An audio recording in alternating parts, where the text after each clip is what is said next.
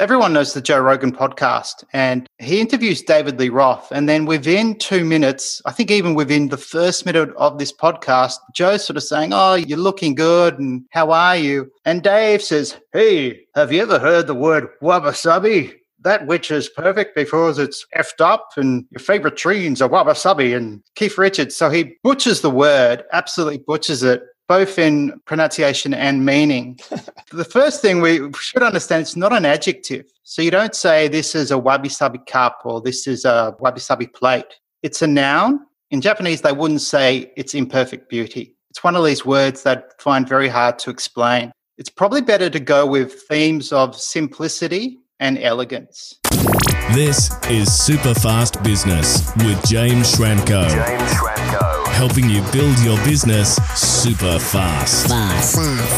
James Schramko here. Welcome back to superfastbusiness.com. This is episode 774. I've brought my guest back, Nick Kemp. Welcome back. Thank you, James. Pleasure to be back on. We've had some tremendous feedback from the first episode at this stage about Ikigai. We had some heartfelt comments in my inbox. We've had some comments on the blog. People are resonating with this. Some people wish they could have joined in the discussion. Of course, they can do that over at your website if they love this episode. We'll talk about your website links, and we always list the resources in each episode. They will appear at episode 774 at superfastbusiness.com. This is the third of a multi-part series. In episode 772, we talked about Ikigai and what is Nick's Ikigai. And of course, Nick, you lived in Japan for 10 years, so you got a pretty good feel for the culture in that time. I certainly did. I had the pleasure of living both in Tokyo and also where my wife's from, which is a small village, really, or a small town that's famous for making Japanese pottery. Right.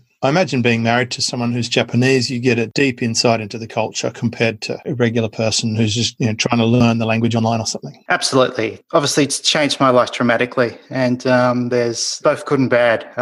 So we won't get into that, but yeah, definitely changed my life. And what was your definition of Ikigai? Let's just recap that from episode 772. Okay, so my definition, it's quite complex, or it's quite long, so I'll write it down, but I'll just say it off the top of my head. So I define Ikigai as the small joys of life, daily rituals, building and maintaining meaningful relationships, fulfilling your life roles, and pursuing a life goal with a healthy sense of urgency. Nice. And we had a scoring system in that one, and we deconstructed the old Venn diagram and how that came to be and why it's not accurate, etc. And then we moved into episode 773, which was Kokorosashi. And that seems to be more in line with what that old Venn diagram was. And that was really fun talking about that. And it was a new word for me. And I'm sure our listeners are going to enjoy that. At the time of recording this, that hasn't been published, but I expect it's going to have a good impact. And continuing on our journey, we're in episode 774. Today we're talking about Wabi-Sabi. And it is a fairly mainstream word. I bought a book on this topic.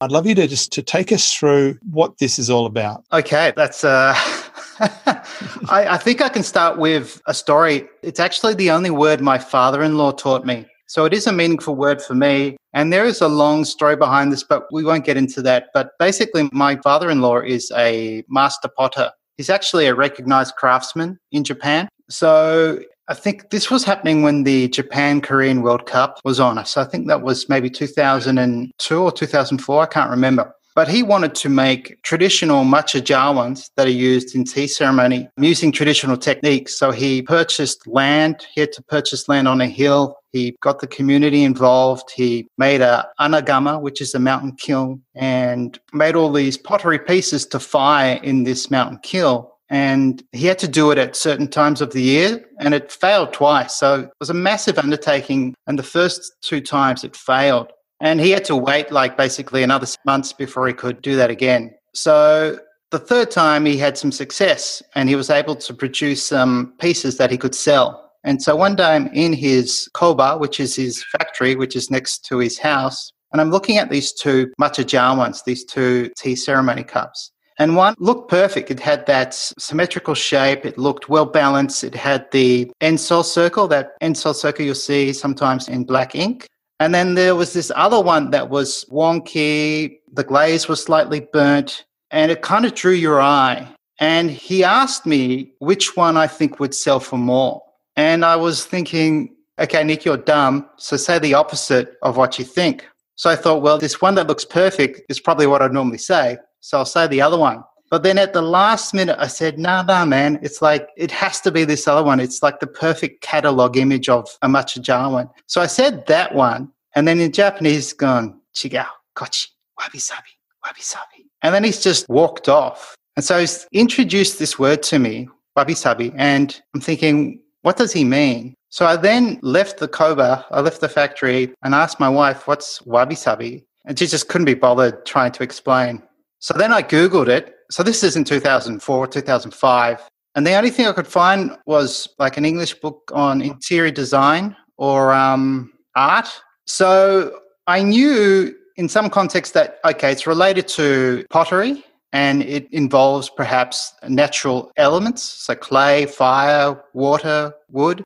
So that's how I was introduced to this word. So what does it mean? Okay, well, I thought you were going to ask that question. So I've actually got a book here. It's called The Japanese Mind. So I might read something from it. But wabi-sabi is a fundamental principle of Japanese art and tea ceremony. And a definition I found online is it's an aesthetic sense in Japanese art centered on the acceptance of transience and imperfection. Because that's the part that I was sort of familiar with. It's kind of like doesn't have to be perfect type of approach.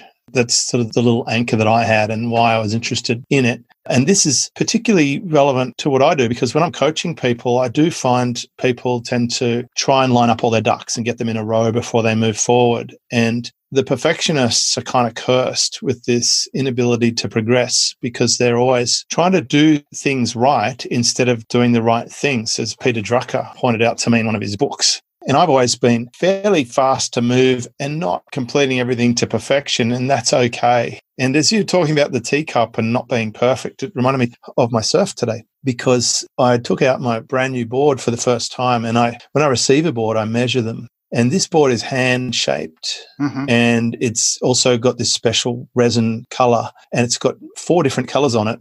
And the colors sort of bleed into the other, and they're not lined up perfectly. They sort of one side bleeds into the other a bit. And when I measured it, one side of the board is actually just half or a quarter of an inch wider than the other side. And when you check it along the bottom contour, it's not exactly even on both sides. Like it's really a very handmade thing. It comes from Byron Bay and it took about 6 months to make. Okay. But I actually treasure that more than a board that was cut on a machine in a sort of 3D printing style and where they're probably technically perfect, but they lack a bit of soul. Yeah, I can understand that perhaps related to guitar. So if there's a beautiful handmade guitar, it's not going to be perfect, but if it's machine made, it doesn't have that appeal. So there is this beauty of something being handmade and not being, symmetrical and perfectly colored. And you know why I think this is super relevant now? I'm going to take this into a totally quantum level is there are a lot of tools out there that produce things like funnels, templated things, and we're moving into an age where AI will start being able to beat us in terms of writing content for our websites and writing sales letters that are compelling and persuasive.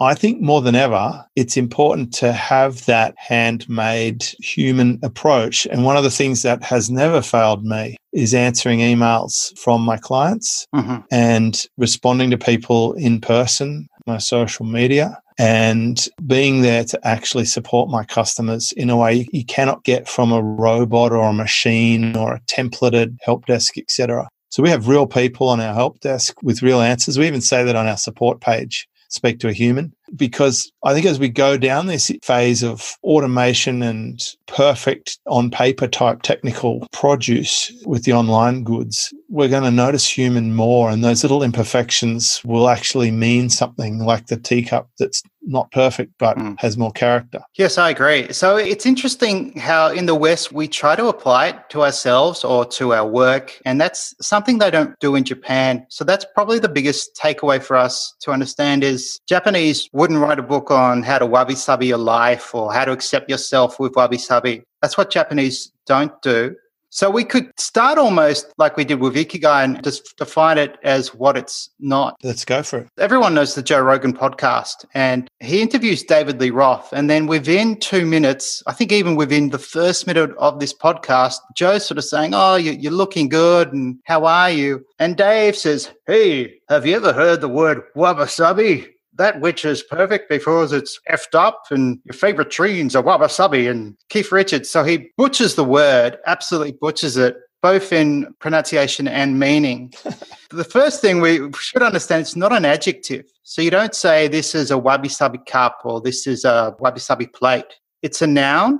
In Japanese, they wouldn't say it's imperfect beauty. It's one of these words that I find very hard to explain. It's probably better to go with themes of simplicity and elegance. Well, that definitely describes a lot of my approach to the online business. I don't have the most beautiful stuff. I don't have the most incredibly detailed stuff, but I do produce a fair amount of stuff. And like these episodes, they're done in one take. We're just recording us having a conversation. I like that kind of organic stuff. And to me, I think this approach is super genuine and real. Where was I? I was watching Formula One last night in Russia, and at the end of the race, the driver puts on his Tag Heuer before he goes up to the, the podium. I'm like, it's just so staged and so, it's all like tick the box, please the sponsors. It's just like artificial. He didn't wear the watch in the race. He's not going to wear it 5 minutes after he goes back into his caravan. It's like, I don't know, people like me getting a bit jaded of that sort of contrived approach. And the thing that appeals to me about this idea of Wabi-Sabi, this doesn't seem contrived. Yeah. I think f***ed up jeans sound contrived. If you take them out the back and fire guns at them and rub them over graters or something to get a certain look, that's almost cheating. Yeah. So that's what it is and is. And you're right, we're losing our authenticity, or we're losing our honesty every time these sportsmen succumb to sponsorship just to promote a brand and themselves make money. Talk about your favourite resources on this. Where did you learn from? A couple of books? Yeah, so there's a few books. One is The Japanese Mind. Yep. So if you just want to read a chapter and understand really the history of the word and what it means, that's a good book. And then a really good book is this one by Beth Kempton, and it does both. That's the one I have. Yeah, so it goes into the history of the word and what it means, and they breaks down wabi and sabi. But it also talks about how you can apply it to your life and your shopping and your interior design. So I will quote something from Beth's book. Wabi-Sabi conveys the impression you are left with after an encounter with a particular kind of beauty, which may be visual but could be experiential. So it's something you sense. It's not something you see it, but you sense it. So it's an experience. So that's something we should keep in mind. And it's also personal. So I could see something and you might not see it, or you might experience something and I might not experience. So it is personal. Is it kind of like, when I saw my daughter was attacking some food and had it all around her face and had the biggest grin on her face, and it was like, it's not perfect, but she's having the best time ever. And I just in that moment, I thought, wow, that's such a beautiful experience for her, that pure joy of eating something delightful and being messy about it almost. That there might be some connection there, but it's really, I think, something you can only experience in nature or perhaps in something really, in terms of Japan. But a pottery's handmade. Pottery.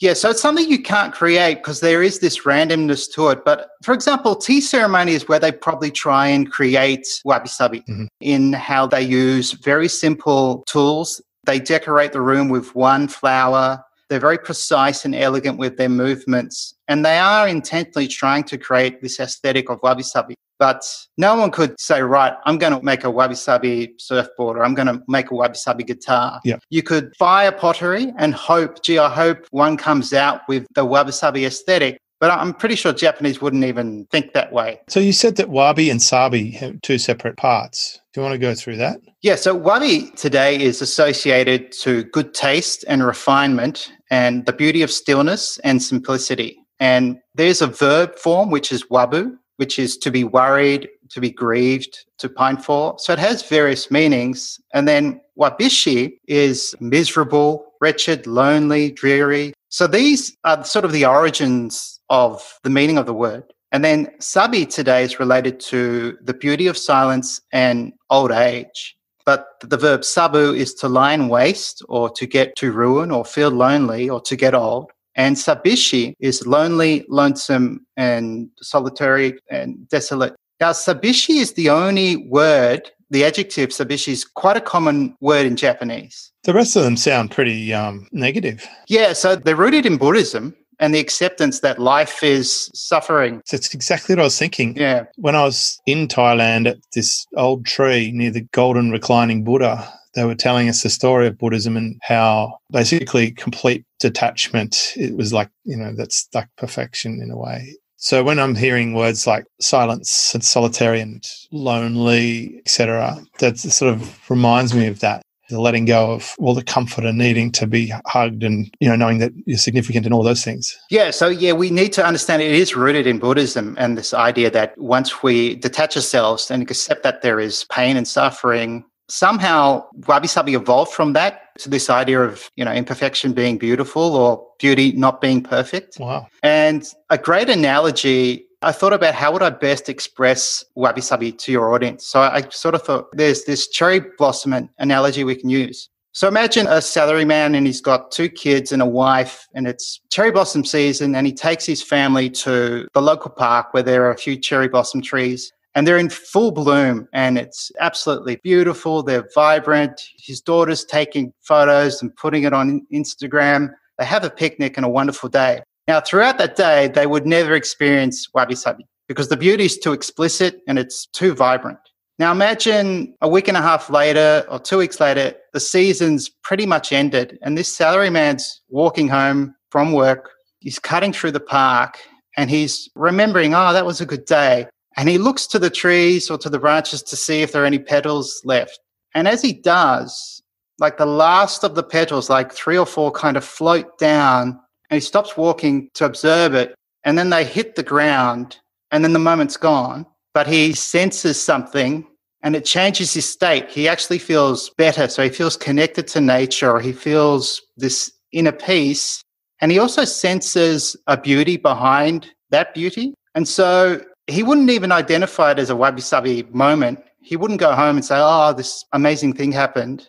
It'd just be something that would make him feel a little bit better, and then he would move on with his evening. Can you detect it, though? Like, can you say, wow, this is incredible? Yeah, so I think you would stop and look at it. And I think, James, for some people who are religious, they might interpret it as God is talking to them. Gotcha. Or an angel's kissed them or something. They've been kissed by an angel. But I don't think you'd stop and go, that's Wabi-Sabi, because you'd be in the moment. And it's gone so quickly that you wouldn't be thinking, that's Wabi-Sabi. You're thinking, gosh, that was beautiful. And then you kind of move on. Today on my surf, we had the best winter swells and then we've had nothing for the last week. Seriously, flat Lake Manly here. Today was like a winter swell, but in summer. I'm supposed to be in the Maldives a few weeks ago, and it was really the closest I've had to that since last year when I was there. It was like glassy, clean, like no wind. Could see every ripple of sand on the bottom. The sun was shining. The waves were a decent size, 3 to 5 feet. I had my brand new board. The first wave I caught, it's one of the fastest waves I've ever caught. It was amazing. And it's one of those things you just think, oh my God, just like you can't describe this in words. And even though it's a Monday and there was about 30 people out, which is a lot for Monday, but it's just like everyone else appreciated it too. Like, wow, it's on, it's happening. This is remarkable. Nature's really just stunning sometimes when it delivers like that. Yeah, it's these sort of serendipitous moments that are so short, you have to be present. So sort of just to add to that analogy, imagine exactly the same conditions. This salaryman is walking home. He's cutting through the park. He remembers the day he had the picnic with his family. And instead of looking up, he pulls out his iPhone to look at Instagram photos his daughter posted, and he misses that moment. That's what's happening in Japan now. I think it's happening everywhere. Yeah, you don't have to go far in normal times, depending where you live, probably not in Victoria, but Up here, if you're walking out and about, you'll see people looking at their phones when they're walking in the cafes. I've had near EL on my episode talking about, how people are getting distracted. And, he's the guy who wrote Hooked. There's been documentaries out there like The Social Dilemma starting to bring this to people's attention. That's what I love the most about the surfing. It's absolute disconnection from tech. And I don't even sit in this room I'm recording in usually for like 4 or 5 days at a time. I'm just away from it. So do you think Japan is losing its sense of wabi-sabi? Yeah, so that's what I wanted to say. That sort of Japan's actually it's been losing it for a while. And I guess the materialism and affluence are kind of like the two evils, or the things that are making us lose our appreciation for nature and beauty. We'd rather queue outside the Apple store for the next iPhone rather than spend 2 days camping and walking in a beautiful forest.